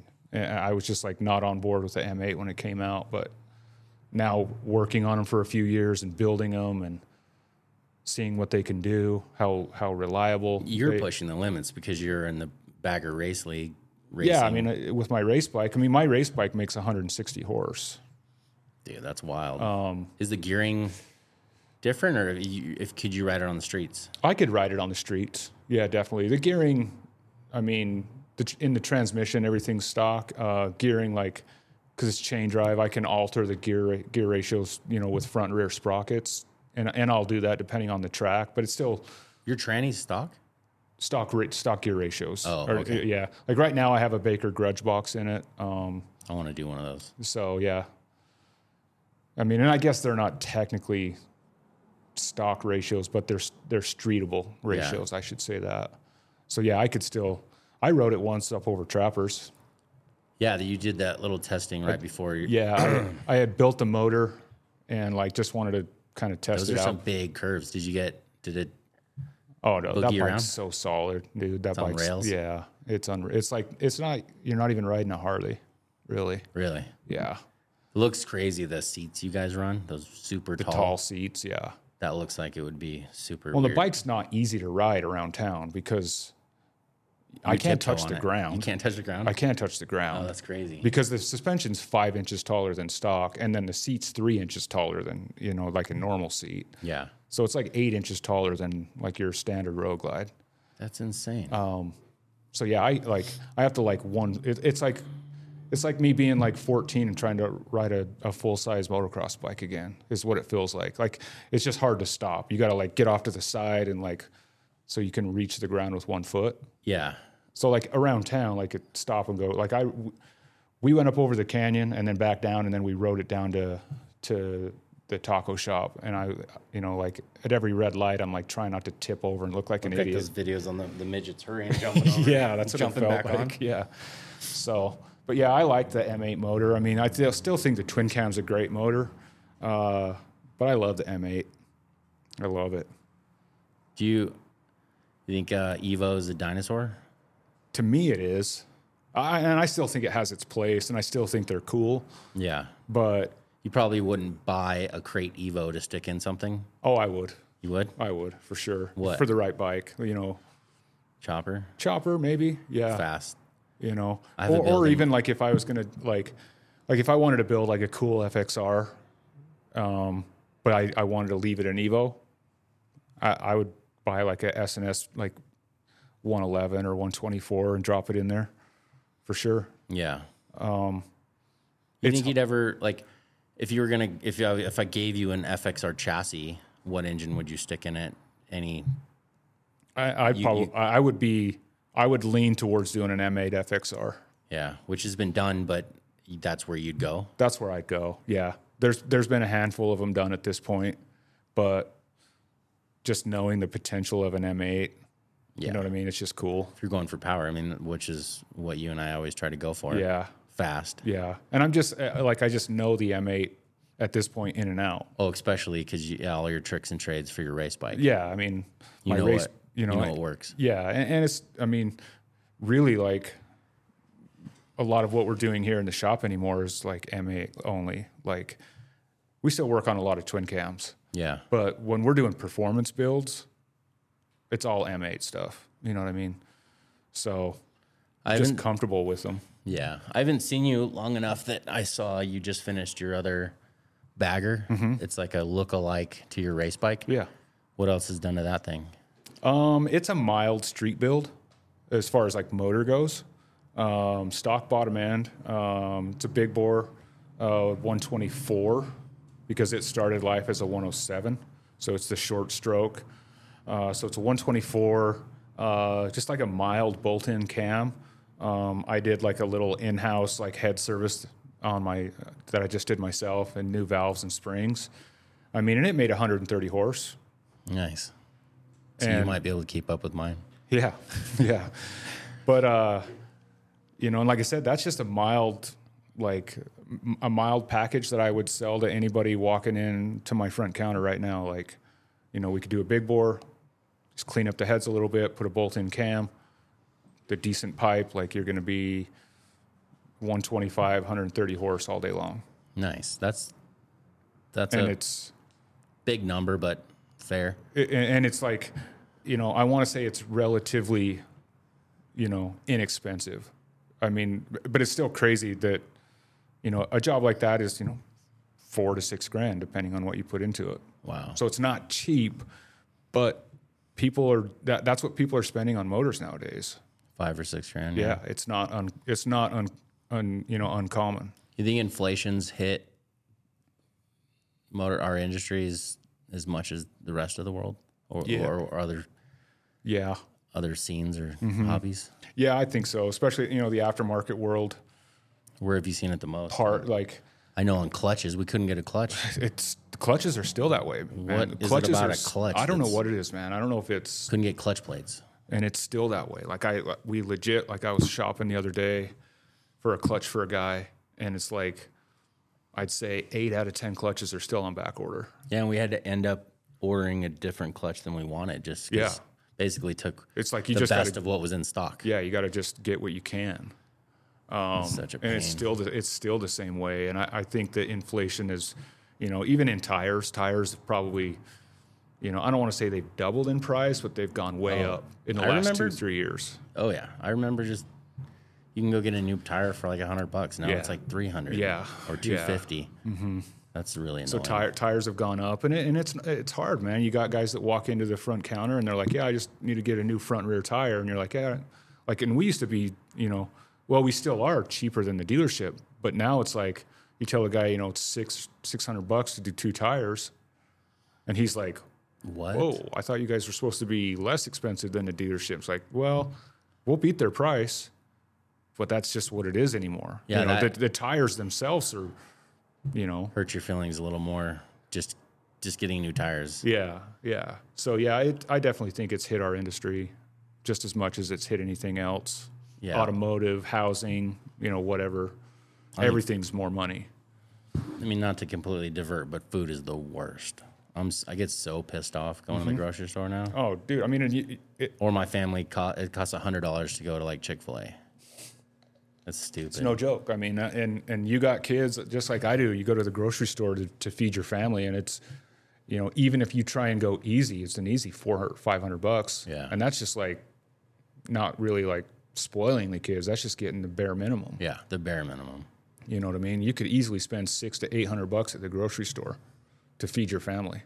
Yeah, really quick. Yeah, when I don't know where the number comes from when they talk about inflation being up only like 7 or 10% or what. I'm like, dude, it's like 200%. What are you talking about? And I don't know if I think Utah's housing market is one of the worst. You know what I mean? Like they say we're one of the worst. I just feel bad, like, because my 2 older kids have moved out of the house, you know what I mean? Well, my son, Jer, he moved out and they got an apartment, but they had to move back into our basement because it's like they can't afford rent. They had a 2-bedroom apartment. It's like $1,800 a month for a 2-bedroom apartment. Like not even a nice apartment either. I did a move in the past like 12 months, and the only reason I did is because I capitalized on being able to sell my house for way more than I bought it for. And then, but I paid You paid inflation. It for whatever you bought. Yeah. Yeah. Did you build this bagger to ride it? Is this your daily? Yeah. Yeah, and I got to put 100 it's not miles. a show bike because you can't outshow your race bike. That thing is your race bike is insane. It's been cool to like show the race bike, and the race bike always stands out at shows because like because it's a race bike. You know what I mean? Like it's just stripped down. Like everything on it is there for a reason. Yeah, and the reason is to make it go fast. Or stop fast. Or whatever, or turn fast or whatever. You know what I mean? Like everything has a purpose. So it like usually stands out in the shows. But yeah, I mean, I just barely built that bike, but I bought that bike at the same time as I bought my race bike because I was going to build them both at the same time back in 2020. Yeah. But I just barely got around to finishing this one. But yeah, it's supposed to just kind of be the streetable version of my race bike. Yeah. So, and I just barely got it done right before we went to Four Corners, and I put 100 miles on it while we were there before I got hurt, and that's all I've ridden it. Yeah, that's been a huge bugaboo in your life, this being an old man and broken. Stupid broken knee, yeah. That sucks. But I felt so bad when I saw him. I'm like, no. Didn't you get hurt in one of the last races you're in? Well, I wrecked my BRL. I wrecked my BRL bike in July in Illinois. I like bruised some ribs, but that was it. Like I raced the rest of the weekend. But you were in full leathers. Yeah. With all the pads. What's it like to slide across the concrete at 80 miles an hour? It was pretty crazy. That was a wild one. Like, and it like happened like so fast. Because I was doing like, I didn't know how fast I was going at the time, but like in our GoPro footage, you could like kind of zoom in on the speedometer, and I was doing like 90 in that corner. And like, so I was leaned over. The reason I went down is I was doing 90, leaned over, and my primary touched. Oh, is that what happened? And that's what like, so I hit the primary and it just like unloaded the tires and just slid out. What's your average speed on tracks? I'm sure it varies. It varies with tracks. I mean, if you're talking about Daytona Speedway, which is another like X Games type thing in my lifetime, like racing on Daytona Speedway. I mean, the average speed out there is well over 100 miles an hour. I mean, we're doing 150. I think 100 on my bike. 160 is doable on my bike at Daytona with the right gearing. Dude, that's wild. But at Daytona, it's all about gearing. Like you can't put enough gearing on the bike. Really? Like you physically run out of space. I've only gotten to see in person one race live. That was when they came to Salt Lake. And when you guys it was really cool because we got to walk out to the wall. Yeah. And have you guys just fly right by us. When that first big left turn after the straight, I can't believe, I'm like, you guys are going so fast that I'm like, this is a bagger. They can't go that fast and turn that fast. And just I can't believe I lean it and bank it in and making it. It was insane. Yeah. Like this, it's pushing these Harleys to the limits. Oh, for sure. It's and I insane. tell a lot of people like the scary, because everybody always asks like, like how fast have you gone on the bike? It's like, well, at Daytona, I've done, 140, 150 at Daytona on that bike. But 150 is not the scary part. The scary part is like that corner. How fast are you going on like that corner? That corner in Utah. Like you go down the straightaway, and then there's a hairpin turn at the end of it. Like the turn is the scary part. Yeah, look, you're going fast enough that it looks like you were just going to go straight into that wall. That straightaway, I was hitting about 120. And then it's like full brakes and into the corner. You drop gears too? Yeah. I think at that one, I dropped 2 gears. I would downshift twice. Front and rear brakes? Oh, yeah. But mashing on the front brakes, like as hard as you can. Yeah. That's when all your suspension has to be dialed. Yeah. And then it's like, it's like a feel thing. Like you can't, like the more you start to lean, you have to like let off the brake. Because if you're like still mashing the brakes, it's just going to like lock the front up and tuck the front. So there's like a feel thing there. Like, but you're still trying to, and I think the hardest part for me is like holding the throttle for as long as you can. Like while you're seeing that corner come up and you're just like holding it. And like your instincts is like, whoever's got the biggest balls. Yeah. Is to like drive the furthest into the corner, but still be able to stop and get turned, like that's the hard part. Yeah. It's not the top speed. It's the going from top speed to getting stopped to make the corner that's the hardest. I noticed a lot of stunters are in the racing.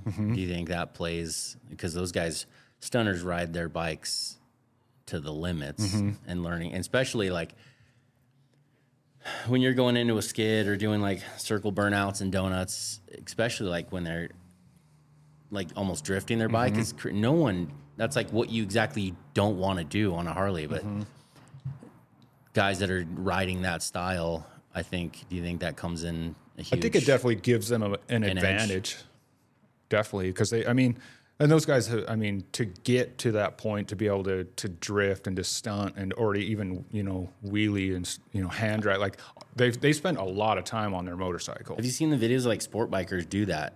They're almost going to a corner, like, in a nose wheelie and then put down the rear and they're sliding sideways, like drifting. For sure. I mean, I follow like the Moto America and the Moto GP series, like the sport bike racing. I watch that stuff pretty religiously. Yeah. And those dudes, like if you watch some of those dudes in slow motion, they're jamming on the front brakes. They could jam on the front brakes even harder, but they're like borderline gonna nose wheelie over. Yeah. So some of them are like back tires in the air, and it like kicks them out sideways and like. Dude, it's amazing to watch that. Probably giving up our $1 million idea, but when are we gonna see baggers on the Isle of Man? That'd be cool. That'd be dope. That'd be wild. That is like, if anyone hasn't seen that, Google or YouTube Isle of Man race. Those dudes, I don't even know. Like those dudes are on another level. It's like watching death. Yeah. Like, I don't know how you do that stuff. Like the way. Where is it? Is it in Ireland? It's in one of the, or Scotland. It's on one of the islands. Yeah, something like that. I'm retarded. I don't know where. It's but over you watch there some of those where videos, they talk funny. And and like they're blasting like through some of those like cobblestone walls and stuff. Yeah, that's exactly what like I was going to say. Their shoulders are like. If they crash, they die. Oh, you're dead. Which multiple people die all the time there, right? There's been I don't think. deaths. I mean. But there's like, and it's right through the middle of a town. You might be going by some little cafe, some houses, and those guys are, what speeds do they get? I think they're well 200s? Over 200. Yeah. It's insane. That's one of the coolest things. Me and my buddy Mikey have always wanted to go out and watch the races. It's been like a bucket list thing to go watch. It'd be something to see, for sure. The Isle of Man is like one of those, kind of like the Dakar. Like, it'd just be cool to see it. Yeah. But how cool would it be to see Harleys out there? That'd be wild, man. I'd never even thought about that. But I just blew it. We could have put there. it on. Yeah, somebody will be there next year. Yeah. But well, I haven't seen you also. Last time I was here, you had a new cool tool, a frame machine. Yeah. A jig. What do you want? Is it called frame jig? Frame jig, I guess you could call it. I mean, it's a completely over-engineered. Yeah, it's built on top of like a weld table, but it's got a frame jig built on it for the M8 Softail frame. Is what it is right now. I'm gonna need your assistance this winter. Build season for us Utads. Yeah. Utads. Utads. Though, you probably are the same way. I have these builds in my head, and now it gives me anxiety until I get them out. Yeah. And now that's been my life with Powercult, is expressing these builds that I've had in my head, like ideas, like a painting or a drawing or whatever, however you want to put it. But like I'll get a color scheme in my head before I even build the bike. And then you're like, well, what am I going to put that on? But I really want to do, and people have been doing it. Unfortunately, it's kind of like pretty popular the last couple of years, but up frame FXR, like a chopped FXR. I want to do it.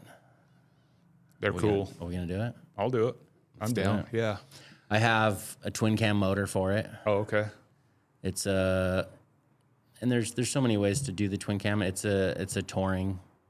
It's like it's the 103 that came in my bagger. Oh, okay. That we pulled out for the 120R. I also have a performance chopper that I want. It's like an itch I got to scratch. Like, it's definitely not your old period correct, but it's not necessarily your 90s big wheel chopper. Yeah. Super performance, high and tight, skinny, probably a little bit of an up frame, no rake. I'm not a huge rake guy, even though one of my choppers that I'm building now has some rake, but it's because it's the way it came. And it looks good. But a lot of performance parts, juice brakes, some high-end stuff. Probably the same stuff you guys like, stuff that you put on your race bikes, but on a chopper. On a chopper. That's kind of the plan for why I have that table is I want to build an M8 chopper and have it be very performance styled. You know what I mean? That's what I want to do with that table. Yeah. That's why I built it. That's the reason I built the table. Is to build. What's some of the look that you want to go for? A lot of that same stuff, like maybe a little bit of upstretch, D-rake even, or just not a ton of rake. I'm on the fence on what I want to do with rear suspension or leave a swing arm or hardtail. Swing arm or hardtail. I don't know, because I thought it would be cool, like hardtail and like inverted front end, like polar opposites of, in the suspension world. You know what I mean? Like put the best and the worst together. Yeah. And just look at, have people be like, well, why would you do that? Like, why would you hardtail it and inverted front end? Like, man, we had one mocked up back in the day at Sid's shop. We had it was a Sportster with a little bit of a rake, and we had a Buell inverted front end on it. And then we sold it off. We never did built it. with it. Yeah, I was bummed on that one. So yeah, that's kind of the idea I have with that. Like, I'll probably, the color palette will probably be bright and wild because I don't know, I like bright colors. Probably, stems from my 90s motocross love of, neon colors and stuff like that. Yeah. When we first started posting pictures and my bagger, it got reposted a bunch by the bagger Instagrams, and everyone's like, looks just like my 90s mini truck. I'm like, good. That's exactly what we're going for. Yeah. That's definitely what it is. Like, crazy 100%. Neon colors, zebra stripes, like. Yeah, I was going to mention to you, Adam's kind of out of the paint game for customers because he's got Limeline going so strong and his content that he's doing that he really doesn't do customers' bikes. But I had something that he wanted, and he actually was really thinking about doing the mini trucker stuff because he kind of had one on his it's like a, I don't know, is it a dyno or an FXR? But it's like a shovel head engine. Oh yeah, he did like a 80s wild paint job on it. Yeah, I know a retro paint job. Yeah, and he's like, dude, I wanted to do this, so I got lucky and scumbagged him into doing that for me. Yeah, well, it turned out killer. Yeah, I was beyond stoked. Yeah, it's a super unique paint job. One's a trophy for me for sure. And it came out insane, like for power wise. I got lucky on that one. Someone had that engine, and it was like torn up. It was in pieces, sitting at Golden Spike, and BS was like, "Oh, I got the perfect motor for you. I bet we can get it for a good deal." And I got it super worked cheap. out. Yeah. No, it's a great motor. Are they still even making those motors? I don't think so. I don't think so. I think they've canned the whole everything twin cam. Yeah. is done now, I think. So yeah, I was stoked on that. You want to use your frame. You got what else do you want to build? Possibilities are endless. You know what I mean? I guess we already said enough to keep us broke for the next 10 years. Right. Adventure bike, these performance choppers. I'm in the middle of building something right up. You just had our buddy Cody on, Cody Weber. He builds some really cool classic old choppers, and I'm building. It happened. It was an accident. I bought a 76 Shovelhead. It was a complete bike, and it was like their touring bike. So it was at the FL, and like it had hard bags and some weird rake. But I bought it just for the motor and trans, and I was gonna build a chopper. And the frame was bent, and the guy that was originally gonna do it said, I don't want to use this frame, and bought another frame, and one thing led to another, and now I end up doing a panhead. It's like a 56 panhead. Oh, okay. Then I'm doing like super period correct, or trying to be period correct as much as I can, but going out and finding the parts and not just ordering catalog repop stuff. Yeah. Like trying to find some legit, and that's a hard thing to do, and that's a time consuming thing. Luckily, I know we do have a little bit of that scene here in Utah with Yeah. a couple nice guys that I can call at any time. And most of the time they go to all the swap meets and then I reap the benefits because they go find Yeah. it for me. Hey, I'm looking for this. Yeah. I've gone to a couple, but and half the time I don't know what I'm looking at, so I might get screwed anyways. You're right. That's the hard part too, is Learning. like what goes to what year, and is this part legit or is it just a fake lookalike? Like it's hard. It was one of those rabbit holes I didn't want to go down, but now that I kind of did, but with the right people guiding me, it's been such a breath of fresh air of something Really? new, and it's been a blast. That's the other part about my business is, I mean, I'm sure you have to get burned out on motorcycles, right? Yeah. Is there ever a time that you're like, I don't want to look at a Harley anymore, and so I'll go jump on cars or trucks. Yeah. And that's one of the best part about my job is I get the chance to do that. I have my motorcycle shop completely separate from the car truck shop, trucks. and there's times where I won't step into the motorcycle shop for like a week or two. But and then there's time where I get sick of cars and just blast music, turn on the hardcore punk rock music or some hip hop, and just jam out on the bike Mess stuff. with the bikes. Yeah. That's one thing that would be cool, because like for me, all day, every day, it's just Harleys. Yeah, I mean, and I still love it, but sometimes it does get old. It can wear on you at times, and that's the rallies and the races and things like that are what keep me loving it. Like that's the stuff that keeps me moving something to look forward to, for sure. like a vacation. Yeah, it's a vacation. It's just a reset button. Get out of the shop for a few days or a week, and Also, for me, when I go on these trips I'm looking for inspiration. yeah, 100%. Like you go to something like SEMA, oh, dude, you come back like with a fire under your ass. so many ideas. For Yeah, 1 week. Yeah, and then you fall back into your old schedule. No, but for real, I'm looking forward to going to Arizona just for that, looking for inspiration. yeah. and meet cool new people. Dude, how long have we been going? Is that the timer? 1:45. Yeah, should probably start wrapping it up. Yeah. Your wife's gonna wonder where you're at. Yeah, my kids mostly. Wife don't care. Yeah, just where's dad? Yeah. No, well, yeah, I appreciate you coming out. We hadn't talked in a few months. I don't know, it's been a little while. Busy. Yeah. And I get it. Like, you got a business to run, you got stuff going on, you got a wife and kids, and life happens. So, but I was stoked that you wanted to come out and do the podcast. Yeah, thanks for having me. So, I was really excited just to catch up. yeah, for sure. See, everyone, I just want to say that, I'm a loyalist, and I've always considered myself loyal to you guys, and what you've built here is like, I truly love, and this has come with age, is seeing my friends and my homies succeed. And like, it's super awesome to see where you've taken this. And same for you. I mean, for you to do what, have a passion project and just do the stuff you love to do, like, it's cool to see. Yeah. For people there's people that are bummed out that we're succeeding and doing things. And I don't know how people live like that, but seeing your friends succeed and seeing what you've built here is truly amazing. Yeah. And I appreciate it. I mean, and you've been a supporter since day one. I think I have. I tried to. And I'm sure you have the bigger fanboys. I try to be here as much as possible, but you guys are killing it. Yeah.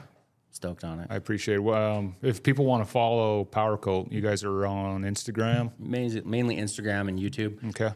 We're gonna ramp YouTube back up this summer. Yeah. Trying to just do fun things. We're just film us doing like the same dumb shit. Like, even if it's jackass shit, just fun things. Yeah. Because we have the big space. We have the junkyard. We used to do some stupid stuff could get us in trouble or hurt. You're right. So stay tuned. Yeah. No, it'll be good to follow that stuff. But thanks for coming out and chatting with me. Appreciate it. For sure. Appreciate it. All right, man. Thanks. See ya.